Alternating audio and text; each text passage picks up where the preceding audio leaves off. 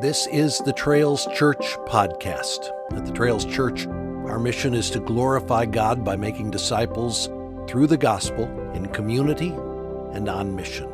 If you'd like more information about our church, visit our website, thetrails.org. Now, here's today's podcast. Open your Bible with me to Romans chapter 6. Romans chapter 6. When our kids were small, it felt like we lived at the pool during those hot Texas summer months. I remember how much they loved to be thrown through the air to make the biggest splashes they could, and how they loved to swim underwater like sea otters. One of the things I loved to do was to baptize them. So I would gather them up in my arms and suspend them over the water and say, "I baptize you, my brother," if I was holding the boys, or my sister, if I was holding the girls, in the name of the Father, and of the Son, and of the Holy Spirit.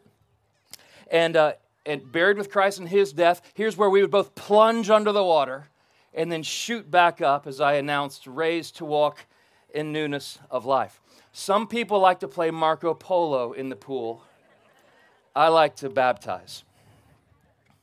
Now, by a show of hands, how many of you would consider that a real baptism? Okay, good. Just want to make sure we're on the same page. That was not a baptism, just so we're clear. That was a dad wanting to have a great time with his kids. But let me ask you this question. What was it that kept it from being a real baptism? Last week we explored the practice of the Lord's Supper as we sought to have a biblical understanding in our practice, the practice that we love so much, sharing in the bread and the cup. Today we turn our attention to the ordinance of baptism. At the heart of our mission as a church is the Great Commission that Jesus gave to every church, recorded in Matthew chapter 28, verses 19 and 20. Let me read this familiar to many of us passage. "Go therefore and make disciples of all nations, baptizing them in the name of the Father and of the Son and of the Holy Spirit, teaching them to observe all that I've commanded you. And behold, I am with you always to the end of the age." What a mission that Christ has given to His church. Big enough for us to live inside of. And what a comfort that Christ has given to us, that Jesus is with us every step of the way. So today, we have gathered to celebrate. We are celebrating the baptism of 18 people. And since we planted the Trails Church, I think this is right. Since we planted just 3 years ago, after this morning, we will have baptized 85 people. Praise the Lord. Praise the Lord. He has done all of the work. There are few things that nourish our faith like seeing a person baptized. And this is why this ordinance was given to us by Jesus. Yet for us to understand it and to gather as much life and joy and faith-sustaining nourishment as we're meant to, we must not look to any man-made tradition, but to the Bible alone as the source and authority to shape what we believe about baptism and even how we practice it. Now, that opens up many questions that we won't have time to go into today, but I do hope we continue to cover in the years to come. But I do want to speak briefly, before we hear from these 18 people, their testimony of Jesus' saving faith, on the practice of baptism, so that as we see it unfold, that our hearts would be stirred with greater love for Christ. And so let me just address those of you who have come to be baptized today, to let you know what an encouragement it is to all of us to celebrate with you on this day. And to all friends and family who have traveled near and far to stand with and be present here to witness the baptism of a person that you know and love, thank you. What a great gift that is to them and to our church family on this memorable day.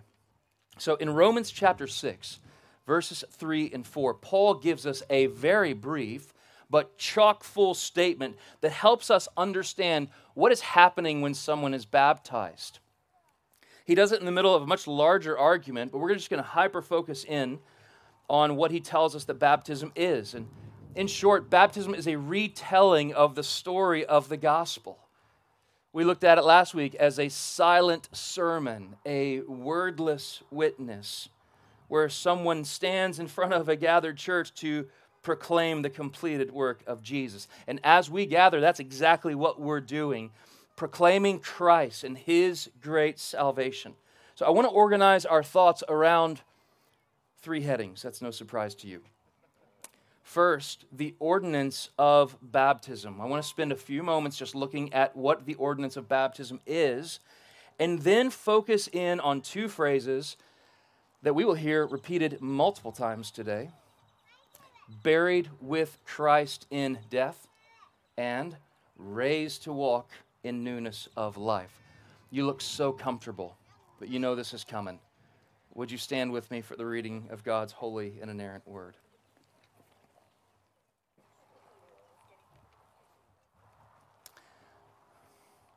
From Paul's letter to the Romans, chapter 6, verses 3 and 4. This is God's holy and inerrant word. These words are different than all the other words that we'll hear today. Do you not know that all of us who have been baptized into Christ Jesus were baptized into His death? We were buried, therefore, with Him by baptism into death, in order that, just as Christ was raised from the dead by the glory of the Father, we too might walk in newness of life. The grass withers and the flower fades, but the word of our God stands forever. Would you be seated? First, let us think together for a moment about the ordinance of baptism. You'll notice in verse 3, Paul writes, all of us who have been baptized. He's writing to Christians, speaking to Christians here, and he assumes if you're a Christian, then you would have been baptized. Throughout the New Testament, the witness of Scripture is that when someone believes in Jesus as their Savior, afterward they follow the command of Christ to be baptized. Last week, I referenced very briefly Acts chapter 2, where Peter's sermon is delivered, the gospel is proclaimed, and thousands of people are cut to the heart. And they say, what do we do now? What do we do with our sin? And what do we do with Jesus, who we have crucified? And Peter says in Acts chapter 2, verse 38, repent and be baptized, every one of you, in the name of Jesus Christ, for the forgiveness of sins. Okay, then verse 41 says, the Lord added to their number that day about 3,000 souls. Okay, now as we interpret that passage, this is a descriptive passage, not a prescriptive passage. It is telling us the history of what happened on the streets of Jerusalem that day. But I want us to see there is an order presented here. So first, the people heard the good news of the gospel proclaimed. Second, they believed it. And third, they are baptized as a sign of what they believe. And then don't miss this part. Then they are counted with and as a part of the people of God, the church. Do you see that order? The gospel is proclaimed, the people believe, they repent of sin, they're baptized, and then counted with the church. And then they go on, verses 42 to 47, to share in communion. We talked about that last week. So like the Lord's Supper, baptism is the other ordinance that Jesus himself instituted and gave to the church. So we must realize that baptism is no divine suggestion. It is a divine command from Christ to be obeyed. We heard this commandment a moment ago in the giving of the Great Commission. Go into all the world and make disciples. That's what Christ has called us to do. And then the first little imperative he gives is baptizing them. So let's be clear, just for take a little aside. There's a lot of confusion on this in our culture. Baptism does not save us. Jesus saves us. No good work that we could do could save us. Only the work of Jesus saves us. And so then baptism is an outward sign of what Christ has done in our hearts. And like all the commands given by God, it wasn't given to be a burden to us, but a means of grace, a symbol of joy, an act of worship. I appreciate how this pastor named Bobby Jamieson has defined baptism. He said, baptism is a church's act of affirming and portraying a believer's union with Christ by immersing him or her in water. And it's a believer's act of publicly committing him or herself to Christ and his people, thereby uniting a believer to the church and marking off him or her from the world. As we are a holy people, set apart from the world. That's what God has done for us in the gospel. In the act of baptism, there's a lot going on. It's not just the person baptized that is speaking, but there are multiple voices. For one, in baptism, the church speaks. Baptism is uniquely one of the acts given to the church. Now, there are many wonderful parachurch ministries that come alongside the church, like Young Life or even historically the YMCA. But those ministries don't baptize because that was an office and ordinance given to the church to do. When we gather to witness someone baptized, we are fellow witnesses that are committing also to walk alongside that person for years to come and to help them grow in Christ. We're pledging to live our lives together for the sake of the Great Commission and to continue what the Great Commission called us to teach them to obey all that Christ had commanded. And so, to the members of the Trails Church and to Christian friends and family members, you are not just spectators of baptism today. You are participants in it, witnesses of the grace of God in the life of each person. So the church speaks, affirming this person has made a credible profession of faith in Christ. But also, the person being baptized is speaking. This is where we tend to send our attention first and foremost. And this is their profession of faith. Jesus hasn't left us to wonder, how is it that we proclaim to the world what he's done in our hearts? He's told us exactly what we do. We're baptized as a profession of faith, and then we share in the Lord's table as often as we gather to continue to proclaim what Jesus has done in us. So the person being baptized speaks. Now, there are many ways that we affirm and share how Jesus has changed our lives, in the way that we live in this world, in the way we love, in our participation in the church. Yet this act of baptism is uniquely given by Jesus to be the very act of our profession of faith. So what is it they're saying? The person being baptized is saying that Jesus Christ has saved me from my sins, and I believe in him as my Savior. And I want to identify with Christ and the people he died to save. We like to include just a brief testimony of God's grace in the life of that person, which you will hear. We will all have the privilege of hearing. But the person is speaking even while they're not speaking in the silent sermon, the wordless witness of baptism. And then finally, in baptism, God speaks. God has given this ordinance to the church to be a symbol, a sign, a seal of faith in which he speaks to all of us. So can I just take a moment and just address all of our friends who are here today, but you've not yet trusted in Christ? Perhaps God will speak to you this morning through the act of baptism. You might come to see that you are a sinner and to believe on Jesus Christ as your Savior. This is the first thing. Baptism is an ordinance and it is a command to be obeyed. So now let's focus in on these truths that Paul outlines. First, he shows baptism as a symbol that we have been buried with Christ in death. When we baptize someone, those are the very words we say as a person is buried under the water. But that's not just some empty ritual. That is a declaration of what Christ has done for them spiritually. Words that come right here from the Apostle Paul. To be more precise, the phrase that Paul uses is that we were buried with Christ in his death. That's a very important pronoun. He's not highlighting first and foremost that baptism is what we have done for Christ, but what he has done for us through his death on the cross. One of the doctrines in view here that Paul wants us to get into our souls is that of union with Christ. The way the New Testament speaks of the Christian life is that we have been united with Christ, or Paul's favorite way to say it is that we together are in Christ.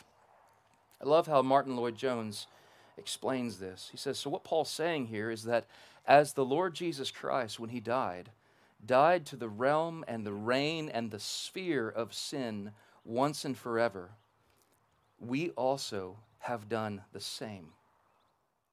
We have been joined unto him. Therefore, we've been joined with him in his death. Well, what does that mean for us? What does that mean? It means his death means the end of the relationship to our realm and reign of sin. Therefore, we have died to the realm and relationship and reign of sin in our lives. This is true for everyone who has believed in Jesus. We have been buried with Christ in his death.